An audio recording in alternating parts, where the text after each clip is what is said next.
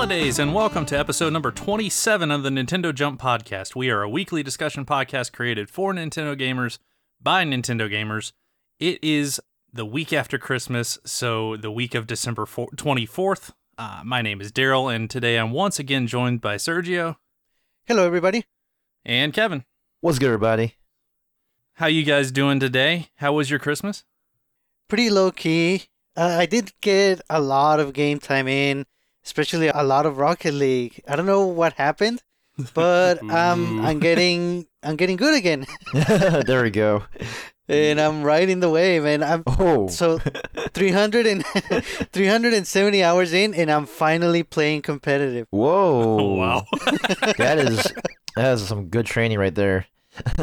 Mine was pretty good as well. It was low key, just spent some time with family and some close friends, and I got to play a game that I'm about to talk to you guys about in a little bit. So pretty excited about that. Yeah.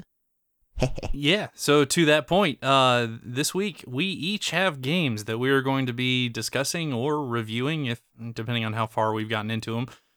But I'm just gonna jump right into that. So let's go with Sergio. What is your game for the week?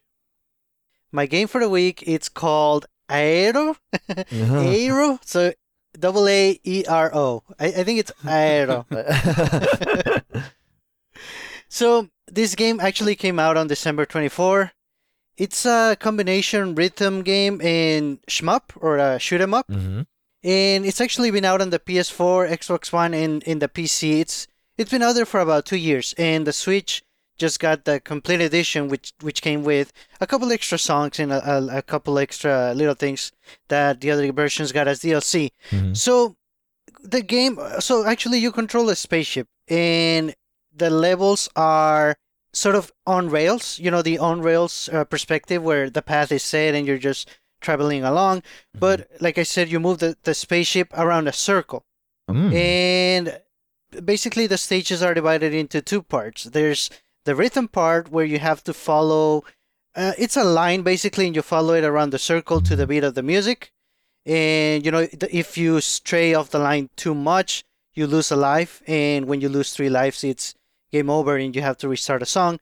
Right. But, so that's the rhythm part. And, the line moves along and it gets pretty tricky eventually. But the other part, once, most of the stages are like in a tunnel or something like that. And that's where you play the rhythm part. And then once you get out of the tunnel, that's when the game becomes a little bit like Star Fox, actually. Ooh. It becomes a twin stick shooter. And you use the right control stick to aim your weapon at other enemy spaceships that are flying around. And as soon as you move the cursor over them, you lock onto them. And you can lock on up to 6 different enemies, and then you have to shoot. Mm-hmm. It gets interesting because you have to strategize. Do you want to shoot 6 enemies at once to get a high score, or do you want to shoot maybe just 3 and then shoot a projectile that's coming at you that is going to get you in a couple of seconds? So it gets tricky depending on if you want to focus on getting a high score or surviving. So eventually the levels start to mix up, and eventually you're playing the rhythm part, traveling around the rhythm line while still shooting enemies with the right control stick. So it gets pretty complicated. Ooh. Now, the game has 15 songs as the base game, and the complete edition comes with 2 packs of 3 songs. So it's a total of 21, and the game is $15. So $15 for 21 songs, I think it's a pretty good deal. Mm-hmm. And so the soundtrack is it's bass heavy. It's not exactly, 100% dubstep, but if you have an idea of the soundtrack in Rocket League, that's the kind of songs that you can expect. It's a lot of electronic music, but it's very good. It's funny because the first song, it's called Bass Cannon, Mm-hmm. and it really is a bass cannon, but Whoa. it's only the first song. It kind of, I don't want people to get the wrong impression that, this is like 100% dubstep or super bass heavy. The game definitely tones it down after that first one. And it's got some really good songs, and it's a lot of fun to play. So like I said, you're gonna be playing the stages a lot. There's also these little like unlockable things. It's like a little light somewhere in the stage that you have to shoot, and each stage has about 5 or 6 of those, and you only see them for about sometimes even less than a second. So you Ooh. kind of have to be looking for them. And I guarantee you're going to have to replay the stages a bunch of times to get all of them. So there's value here if you're a completionist and you want to get everything, because the game keeps track of how well you follow the rhythm line, but like based on a percentage, how many enemies you killed and how many you missed, and also those lights that I talked about. So there's 3 things to keep track of. There's a lot of content, and yeah, the game is pretty fun. It's actually, from what I can tell, I played this a lot on the PS4, and the Switch one it's definitely improved. It's more polished. The HD Rumble works very well.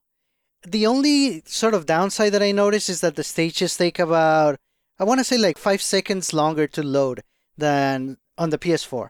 And that kind of makes sense. It's not a deal breaker, but it's something that I noticed, I guess, because I played the other version. But yeah, it's a pretty good game. This game is actually kind of special to me because of how much I like the soundtrack. That's how I got into headphones, actually. And that's been a journey and a half. Awesome. Yep. And just to throw a little friendly jab, I'm glad this game is on the Switch now because I have one less reason to turn on my PS4. Nice. I have many reasons not to turn on my PS4. Oh, sorry, Sony, but with all that you've said, like, where does this game rank in your rhythm games, like, of all time, like your top rhythm games of all time? Oh, it's high up there. Only because in I guess the biggest part is because it's so unique. There's nothing really like it. You know, there's games where things are always coming at you. Like it started with Guitar Hero, Audio Serve. There's a bunch of those, a lot of those. But there's nothing that sort of follows a circle like this, and then it breaks it up with like a shoot 'em up part that it's actually not only just fun but also challenging. And so that's why it's very unique. So it's definitely high up there. And it seems like the just the basic gameplay loop, and correct me if I'm wrong, but it seems like it would be harder than many rhythm games to actually get a perfect on. Oh, yes. Oh, my goodness, yes. Just because the definition of perfect there is like following pixels, which... Yeah, that is... Ouch. It's quite a challenge. Yeah. Right. And then also if you want to destroy all the enemies, and there's also a couple of boss fights. I want to say there's like 4, unless they added an extra one, but... Those are even harder. Like I've actually never been able to beat any of the bosses. So, yeah, that's something else. Yeah, I'm not gonna lie. I may have to pick this one up eventually.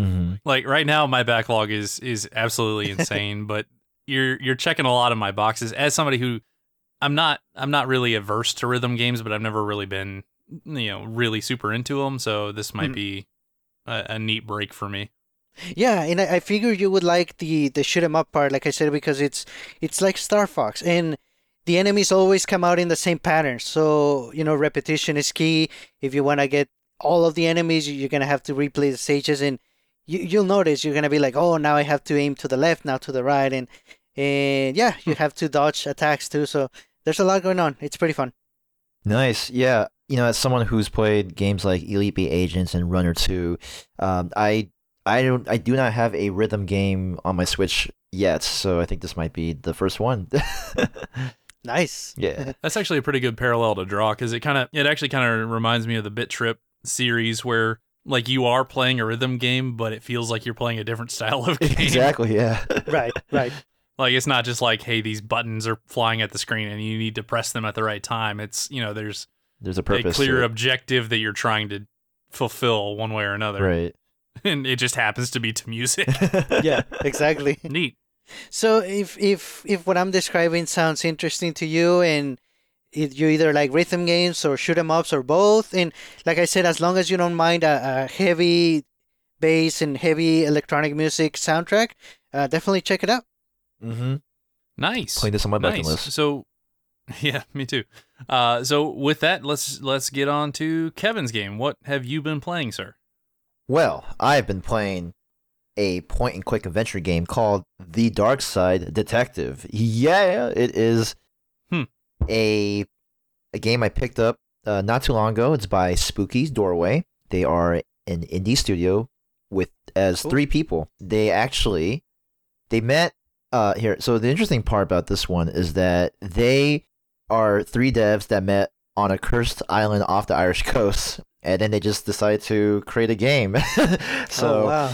yeah, it's pretty awesome. And Actually, by the way, Spooky Doorway, what a pretty awesome name for a studio. Anyway, so the game is about this detective named Detective McQueen, and you're basically just solving cases along with his pretty awesome sidekick named Officer Dooley. Like, like you go through these certain cases, and whether it's trying to solve like this sort of evil spirit that's in the house, or like the storm that comes like on top of a library, there's a really good dialogue that you'll see back and forth between both the detective and the officer. There's one where before the detective and the officer go into the house to ask, to investigate the case, Officer Dooley's like, seems to be the kind of spooky crap. I mean, the kind of case you're into, detective.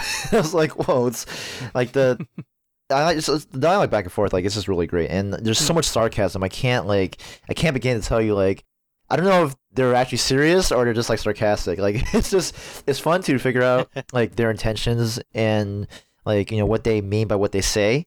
So that's the dialogue part. The second part about this game is that the point and click adventure style. Now there are a lot of point and click adventure games that I played before. In terms of the UI and how you point to things and direct them to where you want to go to solve puzzles.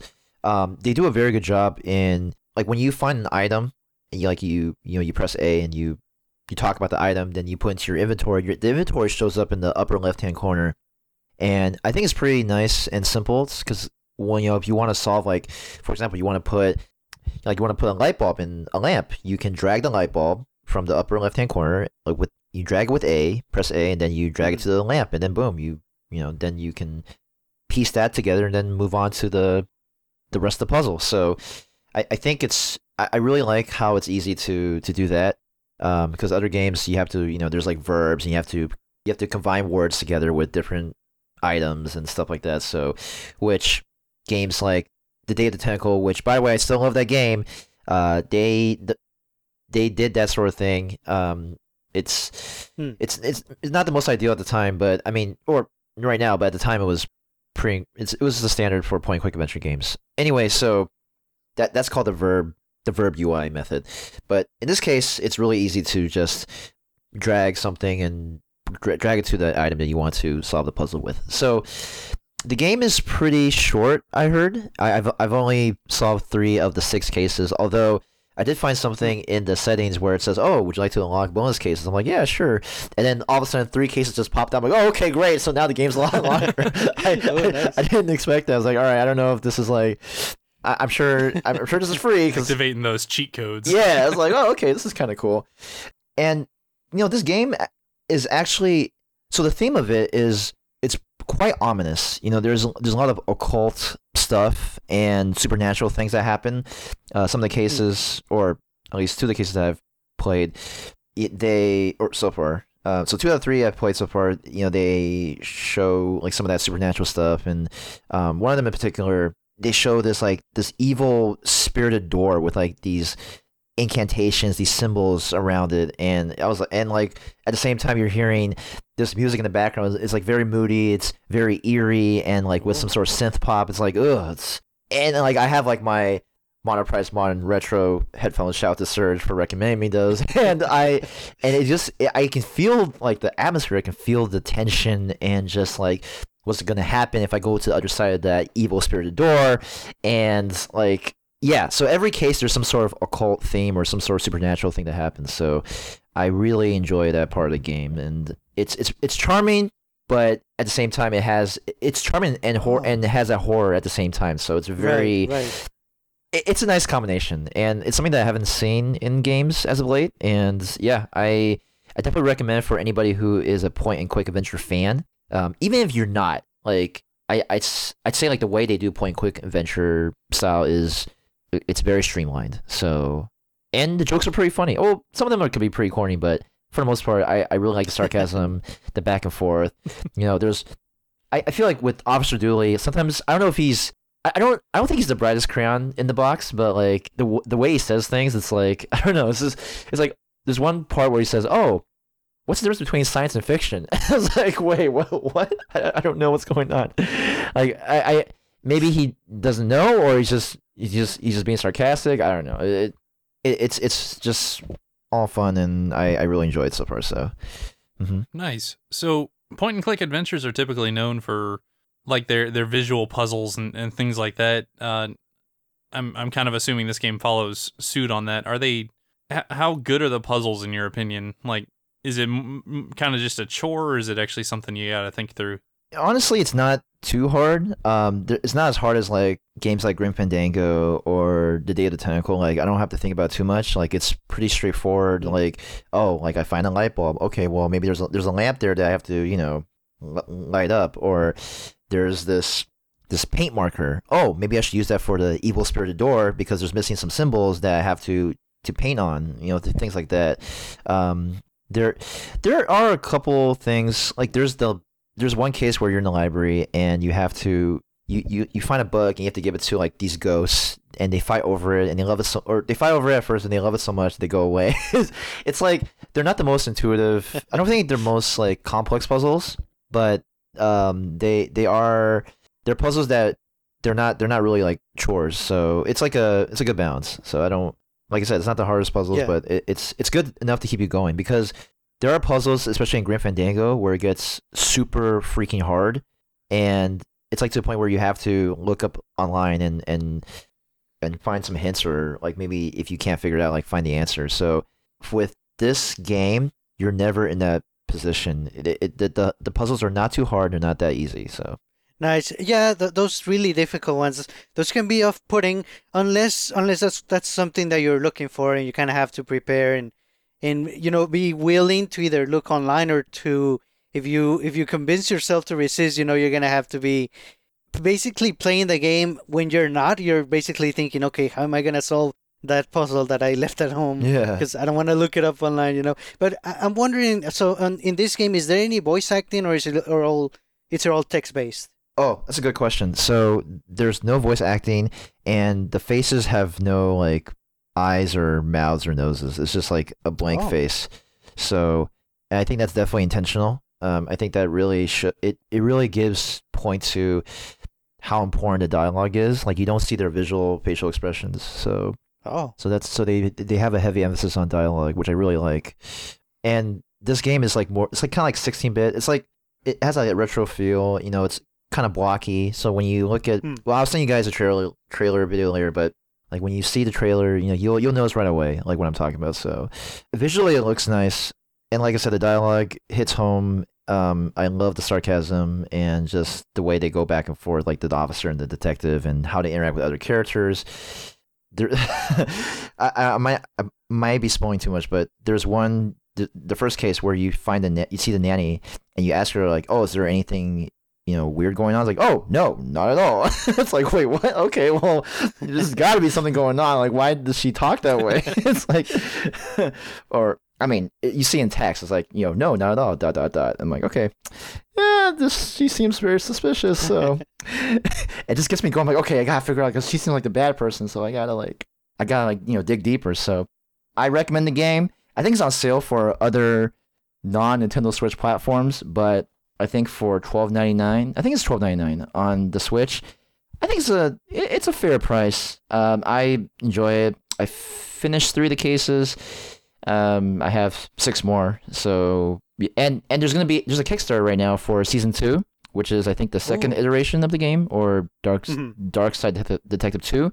So yeah, we'll see how it goes, and I recommend it to anybody who loves point-and-click adventure games. So. Like Link Triforce. Shout out to Link Triforce. I know he likes that genre quite a bit. So Yeah, I'm definitely gonna have to look this one up. I'm just wondering, and it's not against the genre. I mean, it's kind of expected for this type of games for the cases to be very linear. Mm-hmm. But based on the ones that you beat so far, is there maybe things that you can miss, or maybe they have multiple ways of solving the same case? Have you run into any of that? I haven't ran into any of that so far. For the most part, it's pretty linear. I mean, I guess there's ways where you can do one thing first before you do the other thing. So there's different ways there's like probably 2 to 3 ways to go about the case, but in the end, you're solving the same thing, and you're gonna get the same ending. It's not like there's one point and click adventure game on PC called Indiana Jones: The Lost City of Atlantis. So that one is very prominent for having multiple ways to, finish the game with multiple endings. In this case, it's not like that. So far, I might be wrong. I mean, I only finished 3 of the cases, so for the most part, it's pretty linear, albeit with, like if you like, there's certain puzzles you can solve one before the other, but it all leads to the same ending. So Okay, that sounds nice. Yeah, there's some wiggle room. It's nice.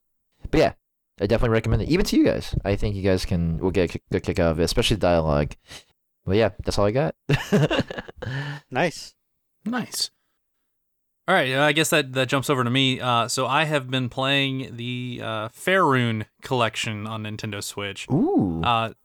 Yeah, so this is a collection of 3 games, actually 4 games. One of them's kind of a side thing, but it's the 2 main Faerun, Fairune games that were actually developed for the 3DS and smartphones a few years ago. Oh. They've been kind of bundled into this one collection, and then they've added Faerun Origins, which is kind of the, I'll say, like the pilot for these games, like what they used to show what they wanted the games to be, and then a 4th unlockable mode, which I haven't unlocked yet, and it's a completely different type of game from what I've read. So far I have played through Faerun and Faerun 2, and if you haven't heard of these games, I wouldn't blame you. I hadn't heard of them either until the collection actually went on sale in this massive eShop sale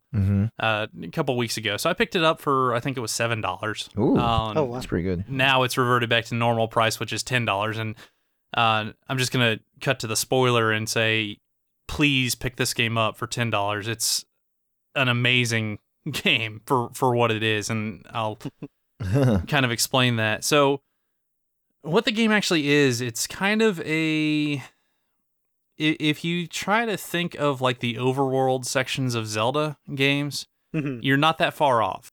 Take that, but kind of remove the combat and just really up the level of like environmental and item-based puzzles that are around the world. Yeah, so, and add a tiny amount of RPG elements to it. So as you're walking around, you do have a sword. There is no button to swing the sword or anything. There's no action like that. And there are enemies around, but you defeat the enemies by pretty much just stepping on them. And the way the game works is you have a current level, and as you defeat enemies, you gain experience, and as you gain experience, you move up in levels and can defeat stronger enemies. Well, both of these games, there is a recommended enemy that you should be fighting. So, you start out and it's blue slimes, or, whatever, the basic thing. And you can go around and you fight them, and each one you hit takes like 1 health point away from you, but you defeat it, and then you gain experience, and you level up, and then you can fight the next one. Well, when you level up, you no longer get any experience from the blue slimes. You have to go seek out this new enemy and do it kind of all over again, but with a different enemy type. Well, what it does, all of this is based around basically driving you to, you should be in these areas, right? So Right.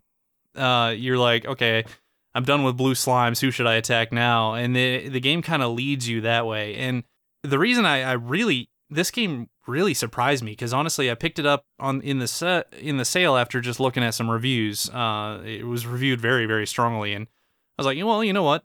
I've got some eShop credit. $7 isn't that much. I'll throw it out there for this type of game. And I was just kind of blown away by what they've actually done with the exploration and the puzzle solving, because the world is not that big, especially in the first game.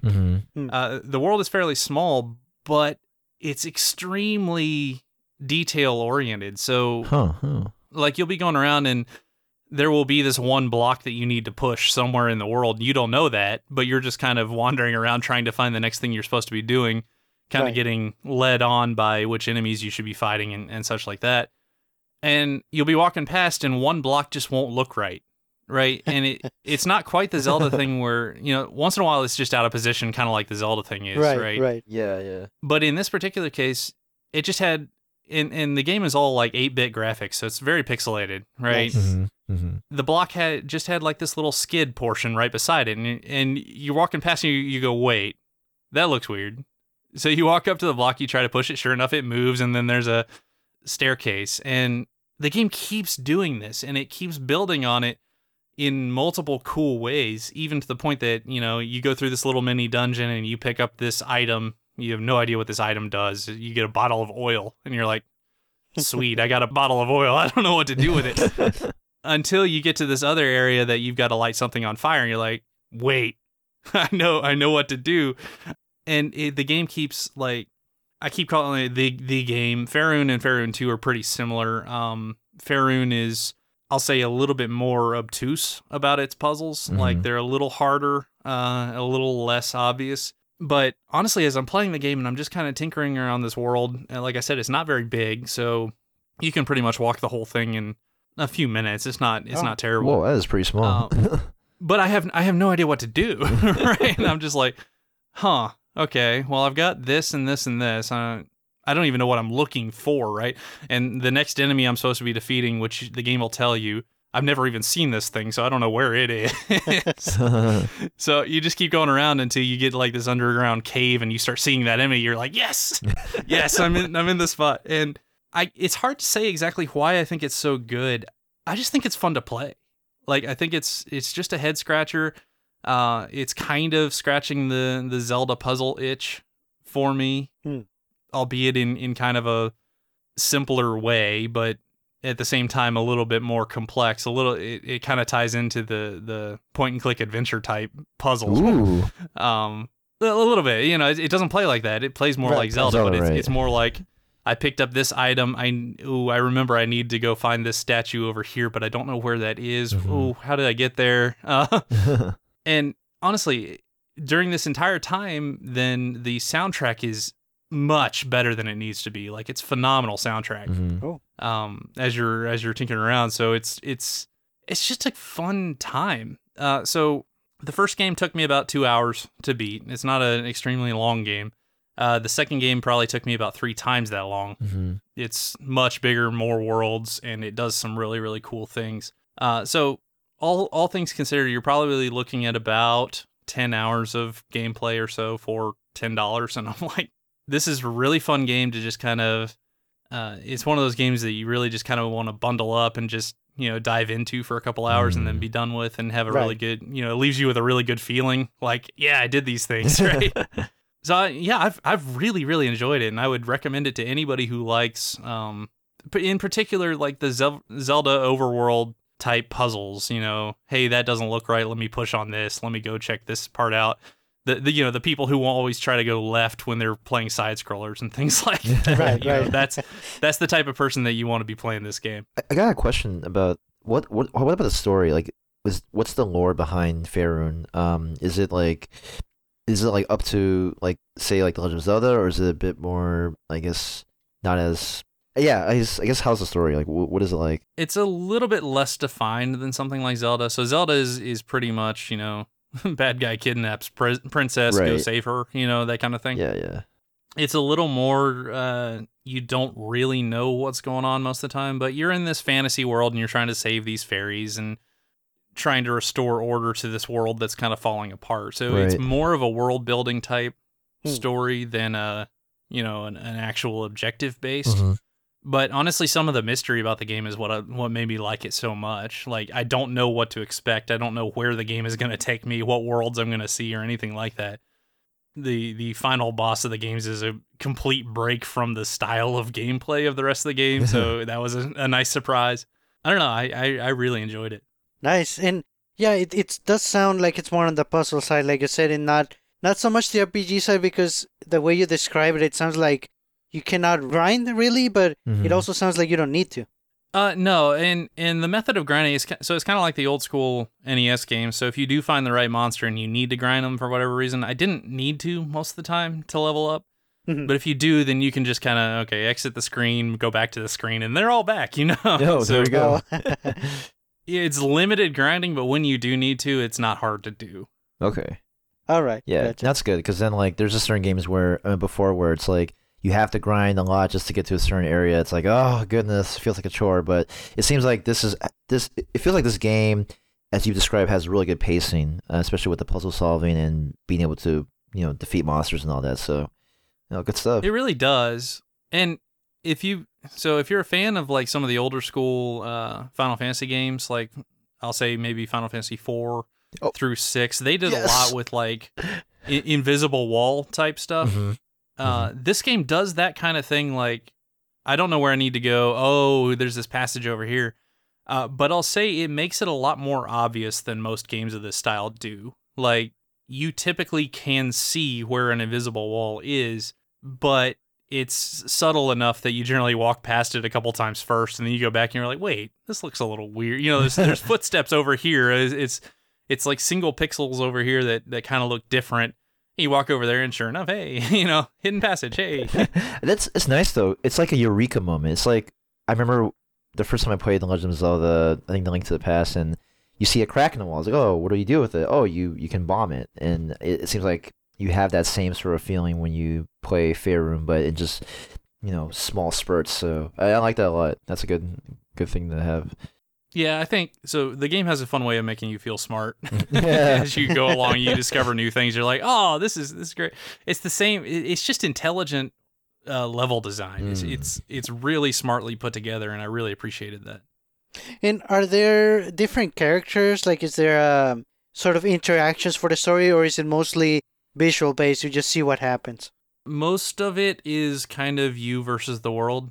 Especially in the first game, like you have some very limited conversations with like the fairies that you try to save and things like that. The second game introduces a non-player character that you actually do talk to fairly frequently. Right. But I'll say that's not really the highlight of the game. It's just kind of, it's there. I like her, but it's just kind of a thing. All right, gotcha. Good stuff. I will say to entice more people, early on in the Switch's life, a game called Kamiko, Kamiko, got pretty popular because it's a cheap, short game and surprisingly good game. This is developed by the same developer. So it's the same people who made that game, and you can tell, although it's slightly less action-based and slightly more puzzle-based. Nice. Yeah, at $10, or if you can get it on sale for $7 or so, honestly, for $10 I would recommend it. I think it's one of the best uses of $10 you can make. There we go. I guess I have 2 things I have to put on my bucket list. Yeah. Pretty good. Nice. Cool. Okay, and with that, I think we are going to actually move to a listener mail from our good friend Dragon. So, yes. Sergio, can you hit us with that? Sure. So, Dragon's question is, was it ever a process for you to be open to all the sorts of games that have been available, particularly towards the indie scene or third parties? I typically gravitate towards the first-party Nintendo releases, and those have always been my absolute favorites and safe havens. And so for the longest time, I was pretty satisfied just playing those. But it was definitely an eye-opening process to gradually discover how pretty equally amazing games from other publishers and developers have been, once I was brave enough to take a dive in. Games like Dark Souls, Monster Hunter, Celeste, The Messenger continue to exemplify this for me personally. So, Kevin, why don't you start us off? Yeah, and what a great question. And I say great because, shout out to Dragon, because I, personally for me, indie games have played a huge role in like what I play and just discovering new genres and new, just these new games that I've never thought of. I've never would thought play had there not been something called Steam. Steam is a really great platform to find all these indie games. You have games like Monocle, What's Yours Is Mine, which is a thief game. You have Terraria, which is the 2D action-adventure sandbox video game that I played in college with friends. And there's all these sort of indie games, even like Papers, Please, which is about, being this kiosk where you have to, check people's like passports and documents, whether that's legit or not. Like there's all these sort of concepts. My process is not that complex. It's pretty simple in the way where it's like, okay, well, like oh, I used to love playing F-Zero. What games out there are like F-Zero? Oh, let's go check Steam. And lo and behold, there's games like The Next Penelope, which is on Switch, by the way, and Redout, which is, it's a more visual, like higher graphical F-Zero kind of game. So it just based on games that I miss playing, and then I look for games that are similar, and then I find these indie games that, fit the niche. Let's be honest, like indie games drive the creativity of video games. Triple A games like Call of Duty. And, I had to say that, and I say it for a reason because games like Call of Duty, they do shooters well, but it's the same crap, different toilet. You know what I'm saying? Like Modern Warfare 2, then Black Ops, then like Advanced Warfare. It's pretty much you have the same formula, just tweaked a little differently. Or like FIFA, like it's the same sort of soccer game, but they just tweak the player movement, the way you dribble the ball, and just things like that. But you have indie games where they don't have that high of a budget, so they take these risks that could make or break. And so I empathize with these indie developers because, they're putting themselves out there to see if to see whether the game can be accepted and whether whether people would enjoy them and like them, and whether they can whether people out there can share the same passions that these developers have for just new concepts out there. And it's a very progressive movement. When I went to E3 for a couple years, I think it was like 2015, 2016. Obviously, there were long lines for the big games like Breath of the Wild. I think in 2016, like when we didn't even know about the Switch at that time, but it was like a 2-3 hour wait, and then they blocked the lines, like they cut the line after like an hour or so, and but then you have like other games that like maybe the new Uncharted that was coming out at the time, or Uncharted like Lost Legacy, and then there's like some other games that were just like very high marketed, but then you have something called Indiecade where the lines weren't that long, but gosh, there was so much like creativity with these games. Like there's Disc Jam, there's and there's Windjammers, and games that I've never even thought about. So I feel like there needs to be given more love for just the indie games in general. And my process simply is just take something that you liked before, like F-Zero, and just see if you can find something similar on Steam or on the Switch now. Also, another thing that I do in my process is look at Kotaku. I don't know if I mentioned this before, but I love Kotaku in that they have like really pretty interesting articles that talk about games that I've never even heard about, or like just things that they highlight that give me a different way of thinking. One of the articles that I really liked from Jason Schreier was about this RPG called The Legend of Heroes: Trails in the Sky, and I have never would have thought about playing this game unless I've read that article from 2014, and gosh, it opened my eyes to like where's this RPG? How come I never heard about it before? And I would never have heard about it until I read on Kotaku. It's developers by Neon Falcom. I'm not sure if they're any developer or not, but they're definitely not as well known as like Naughty Dog or Square Enix. So like, I think it's important to embrace the movement of indie games. You don't have to get all the indie games, but just like get ones that you can enjoy and embrace the genre. Because like when people talk about video games, like most people say the same stuff like, oh well, have you played Breath of the Wild or Super Smash, which is great. Those are the popular ones, but then we don't want to discount the games that are just swept under the rug. The games that they put just as much effort, if not more, and the creativity, the roles, the methods behind making these games. I mean, it's really important. So yeah. So like I said before, the process for me, for discovering more of these sort of indie games, Dragon, is that just take something that you like before, like F-Zero or Super Mario Kart, and find something that's similar, or keep up with video game websites, because that's how I did it, and it's worked wonders for me for the past several years of my life, and really has it's a really personal thing, and it's hit me home to find all these games that I never would have realized were made. So that's my answer. Nice. Yeah, I guess for me, the process is pretty similar. Like if there is a game that I like, then I'll definitely Google games like blank whatever, Yeah.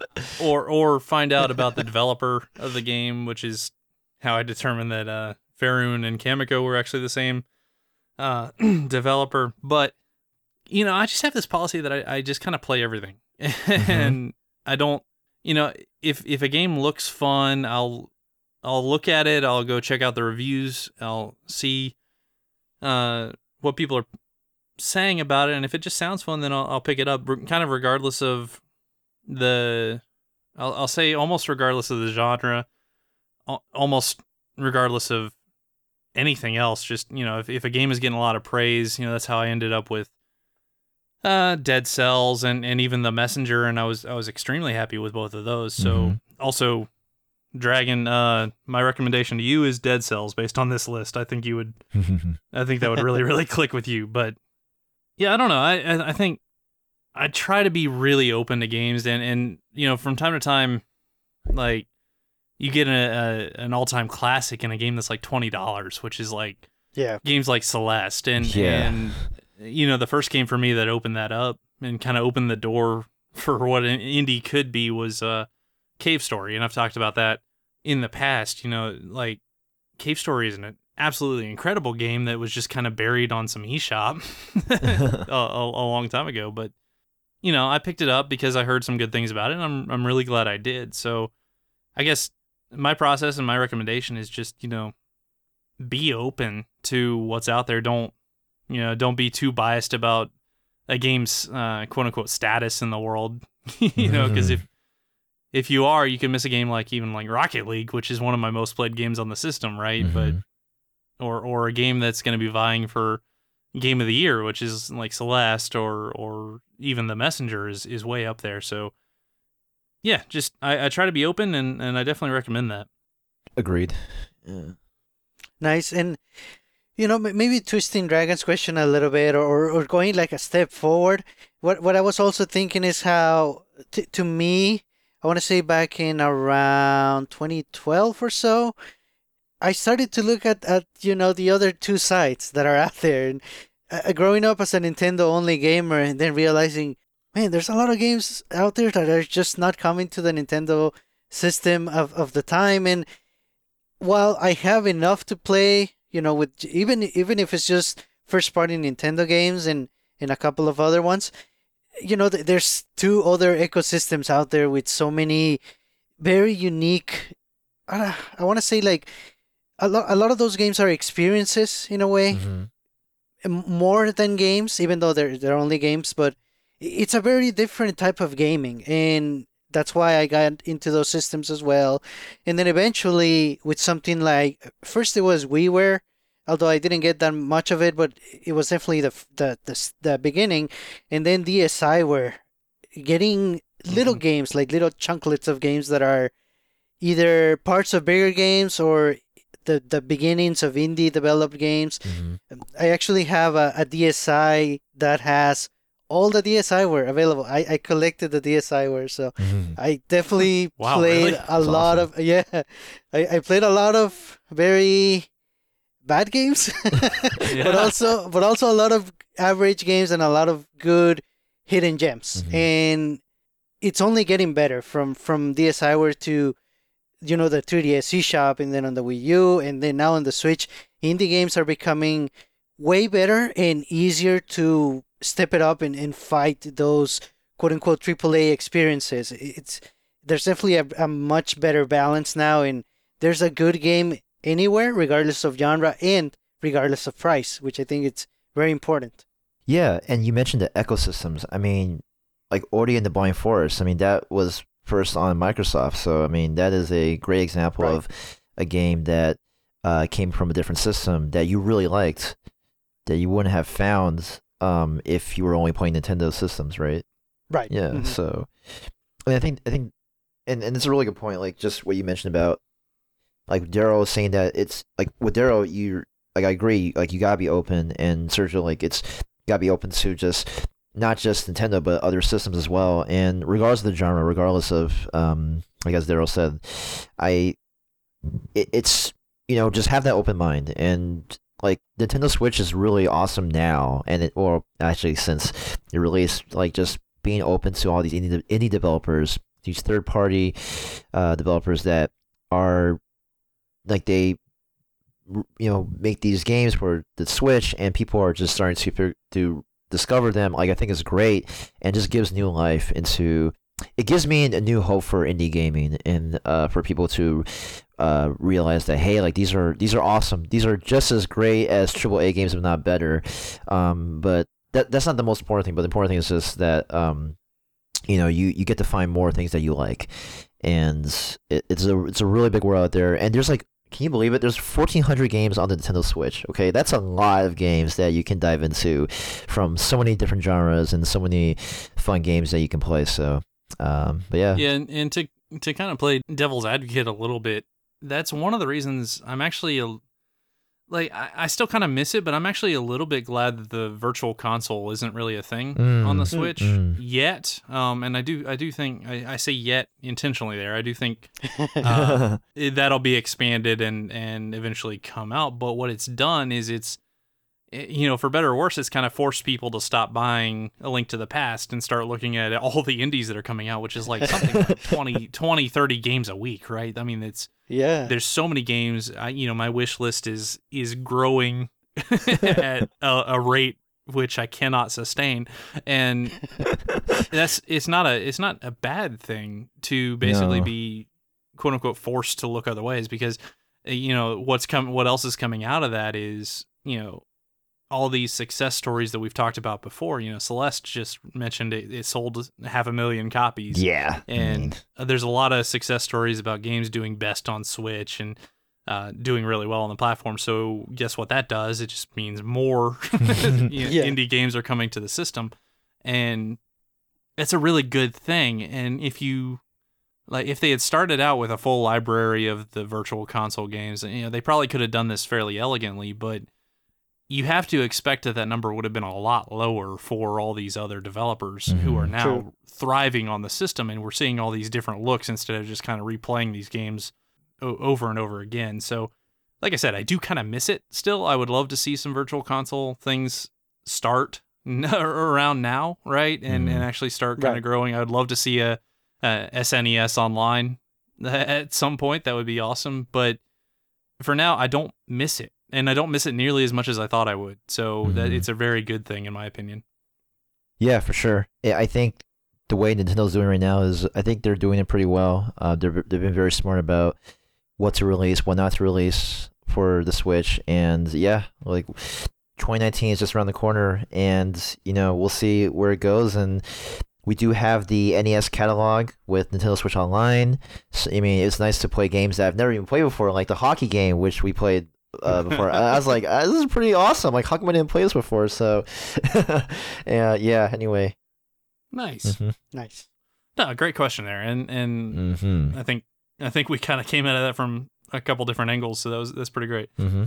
Okay, and with all that, so we actually have one more thing. It is what many call the season of giving, and so we decided to give to our other two co-hosts of this podcast. Each of us are going to give just recommendations of video games. We're not actually going to give them away, but what we've done is we've each prepared one or two recommendations of games for each of the other co-hosts and also some listeners if you tend to align with us. So with that said, Kevin, why don't you go first? All right. So I'm going to start with you, Daryl. This game is something that I know you would like because you're big on RPGs. I'm going to recommend you Child of Light Ultimate Edition on the Nintendo Switch. I think you'll like it a lot. It's made by a small subdivision of Ubisoft. It's a game about this princess trying to, she's exploring this fairy world, trying to save her ill father. And, the premise is very simple, but just the setting, the watercolor art, just makes its mark literally on this adventure. And the combat is really easy to understand, hard to master, and you're gonna meet like all sorts of different kind of characters. It's not that long of a game. I think it's probably maybe a 20, 30-hour game if I remember. Well, that was the regular edition. I don't know about the Ultimate Edition, but it is like it's a platform RPG kind of game. So there's gonna be a little bit of platforming, but you're gonna be there's a depth to it with how you level your characters and what you do with them. So this is the game that I would recommend to you, and I think you would love it. Especially and the art is very, very attractive. So even though that's not the most important part about this game, or it shouldn't be the most important part of this game, but it really does shine so well. So that is what I recommend to you, Child of Light. Nice. And I actually just saw it was on sale. It's actually, I think it's $10 out right now. So I was actually considering picking it up. Yeah. To just throw on the ever-growing backlog. Yeah. Yes. I actually had it. I had that game on Wii U. My wife was the only one who played it. I never actually went through and played it. So that was one that I've kind of had my eye on for a little bit. So I think that's a great pick. Oh, yeah, thanks. And I am pretty sure that she'll recommend that to you as well. And we did talk. Actually, I think this is the one that you told me that was going to be on the Switch, and I didn't believe you. I'm like, wait, what? Yep. Right. I was like, whoa, that's so crazy. Oh, man, what a gem. Okay, so, and also the music is awesome. It's orchestric. Is that a word? Orchestric? Yeah. Orchestral. Orchestral. Yeah, orchestral. There we go. All right. Got my English down pat. So, for that being said, Sergio, I have one game that I'm sure you would love. I did hint it earlier. Runner 3, the sequel to Runner 2. It is part of the Bit Trip series, starring the character Commander Video from Runner 2 and the original Runner. Released on the Switch earlier this year. And yeah, it's a rhythm platformer video game. Sergio, you played the Runner series before? Yeah, I played Runner 2 on the Wii U. Oh, okay, nice. Yeah, I played Runner 2 on PC, so that's awesome. So yeah, I would recommend this to you just because I know you're a big fan of rhythm games, and yeah, I personally haven't played Runner 3 before, but I have watched some of the videos, and it just looks like more of a streamlined version of Runner 2, and with much more music. And there is a caricature of the voice actor for Mario, Charles Martinet. So, really? Yeah, I just read that on Wikipedia. So yeah, he's like the main announcer, or like the commentator guy. Right. There you go. So that is nice. Yeah. So that's gonna be it, and yeah. So I got those two for you guys. Nice, sounds good. All right, Sergio, you want to go ahead? Yeah, sounds good. And I'll start with you, Daryl. I think you would like a game that I believe came out first on the Wii U and came out on the Switch a couple of months ago again. And it's also on the 3DS. It's called Rumbo. Ooh. Oh, okay. Rumbo. So it's mostly a runner/platformer. And the twist on that is that it's actually multiplayer based. You can play, I want to say, with up to 7 other people, so 8 players at once, and there's a lot of cool mechanics going on. Basically, the background color of the stage keeps changing periodically, and there are platforms of the same color that, let's say, when everything is green, the green platforms are gonna disappear, so you cannot step on them or jump on them. So it definitely keeps the pace going, very frantic, and then with 8 people either playing together, trying to get to the end, or trying to sabotage each other to basically be the first one to the goal. There's a lot going on. I know you like multiplayer games, and I know I kind of have a good feeling that you would really enjoy it if you haven't played it. Nice. Yeah, it looks hilarious. It yeah, online, it definitely right? is. Yeah, it does. And I played it online, and if we do voice chat and everyone is playing all at once, yeah, it can definitely get hectic and a lot of fun. Sweet. Fair enough. And for Kevin, not sure if you play this. I want to guess no, but I think you really should. And it's either of the Theatrhythm games for the 3DS. I have not played either game on ever. That's a good pick. Dang. Yeah, so they're both Final Fantasy, and I would just get the second one Mm-hmm. because it's basically an enhanced version of the first one, and it has a lot more content and a lot of nice little refinements. Like you can even play just using buttons instead of the touchscreen. Oh. But yeah, it's all Final Fantasy music, which I know you love that series. Oh, I I know you do. love music, so it's like a perfect combination of the both. Oh man, I gotta get my 2DS back. Oh no. Yeah, Yeah. they play really well too. I actually have Oh. the second one on 3DS, and it even has some.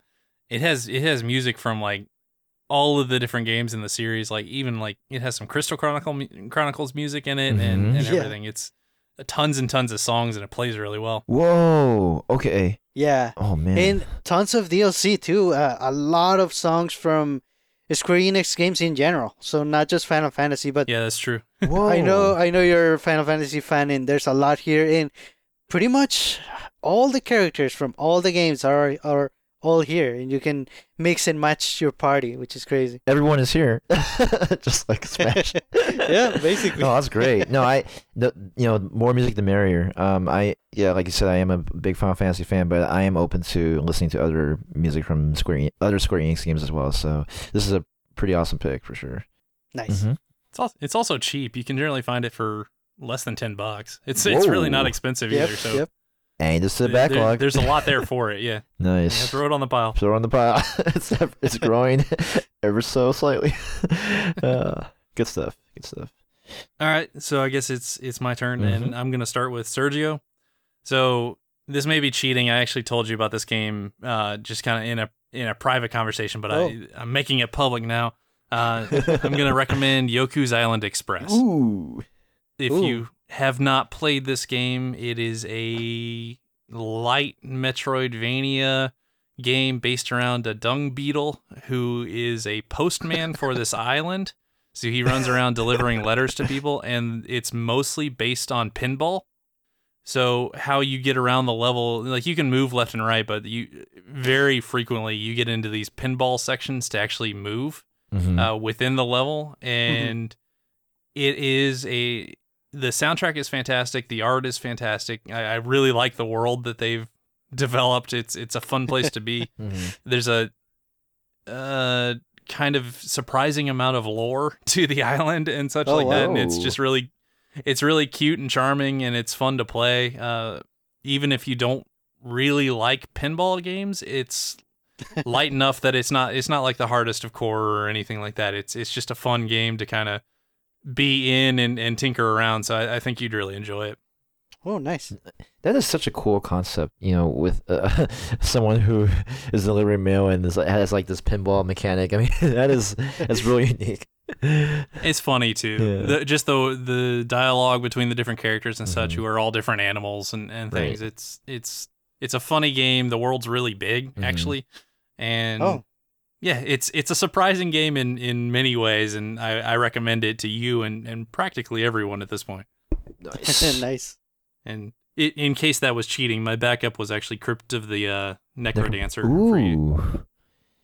Oh yeah, I've heard great things about that one too. Mm-hmm. Hey, you like rhythm games, and it's a dungeon crawly one, so there you Yep. Mm-hmm. go. For Kevin, Ooh.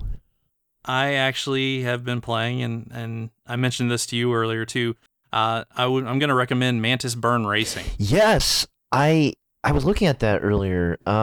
And I think Dragon plays it too, right? Or did he get it? So far, I think I'm the only one. Oh, okay, never mind. But- or maybe he mentioned it. But that's Yeah. awesome. Holy shoot! Like, So it's kind of a top-down racer. I don't know if you've ever played on the NES, like RC Pro-Am, or any of those like arcade games like Super Off-Road or anything like that. That's kind of the mindset to go in with. But it's a lot of fun, and from what I've played so far, the controls are very tight. It comes with all the DLC, which I haven't really delved too much into, but I've seen some hovercrafts and some cars with like cannons and stuff on them, so there's like some combat going on. It's got full online play and a lot of tracks and cars and such, so I think you'd dig it. I really do. Yeah, no, no, you hit it right on the money. This is a game that I would definitely like to play. The only top-down racing game I played is the Next Penelope, and it's like a racing / F-Zero game or F-Zero / shooter. But yeah, I did play a little RC Pro Am or AM, but I didn't really own it. Yeah, how's the online system? Have you been playing other people? Like, is it pretty competitive? Like, what's that like? So far when I'm searching for games, I haven't really found too many people playing, No. but it's easy to set up like friend games and things like that, and you can set up bots and things. So I think if we got some people convinced to play it, I think we could get some parties going and have some fun. Yeah, that'd be awesome. I'm always down for another racing game. I know that we have Mario Kart 8 Deluxe, but it's always nice to have a change up, and this seems like Yeah, this is a very different one. yeah, it's very different. Yeah, it's you know what, another to add to the backlog, but I'm gonna rank it a bit higher. Yeah, Nice. that's good. Yeah, it's also currently on sale, so I picked it up for I think $10. Okay. Which I mean, hey, this entire episode for me has been $10 games. So $10 hey, games. There you go. $10 games, man. $10 decoy. There we go. Yep. Yeah. So this one and then Theater Rhythm. Okay. Well, I need to get back my 2DS again. Good stuff. So both of those games I will definitely. I mean, oh gosh, Final Fantasy 2. Man, that's awesome. Okay, so I got those two under my bucket. And they are rated higher in my bucket list now. So anyway, all right, good stuff. And yeah, that's man, we got some pretty good gift games today. Yeah. So I think That's all I got. that's all I got. That's going to do it for episode 27 of the Nintendo Jump Podcast. If you like the podcast, or if you don't like the podcast, I'm surprised you made it this far, but please let us know. You can write us to our email at nintendojumpodcast@gmail.com. We would love it if you could leave us a review on whichever podcast app you listen on. It does help people find us and really, really helps us out. So if you could, please leave us reviews. We have a very, very active Discord group, so that will be in the show notes. We encourage you to come check it out because we got a lot of people playing a bunch of different games pretty much all the time, and it's been a lot of fun for me personally. So I think we'd love to have you if you want to come and just sit down and play with people. It's a lot of fun. We also have a Facebook group if you prefer that. So definitely check us out there as well. One final announcement before I actually sign out. So next week we are planning our Game of the Year discussion for 2018. It's going to be our first episode in January. So it's going to be a combination Game of the Year of 2018 and expectations to 2019. We are going to do another one of those episodes where we have listeners record themselves saying their Game of the Year and send them in to us. So you can send them in again at our email address if you want to participate. Just say, hey, state your name, and my favorite game of this year was blank, and send that into our email at nintendojumppodcast@gmail.com, and you will have a very good chance of actually being included in the show. I think that worked out really well last time, so I'm pretty excited about it this time. Love to hear from you guys. But with that, I think we're just going to jump on out of here. So once again, this is Daryl, and for Kevin and Sergio, bye. See ya. Goodbye, everybody. Thanks for listening.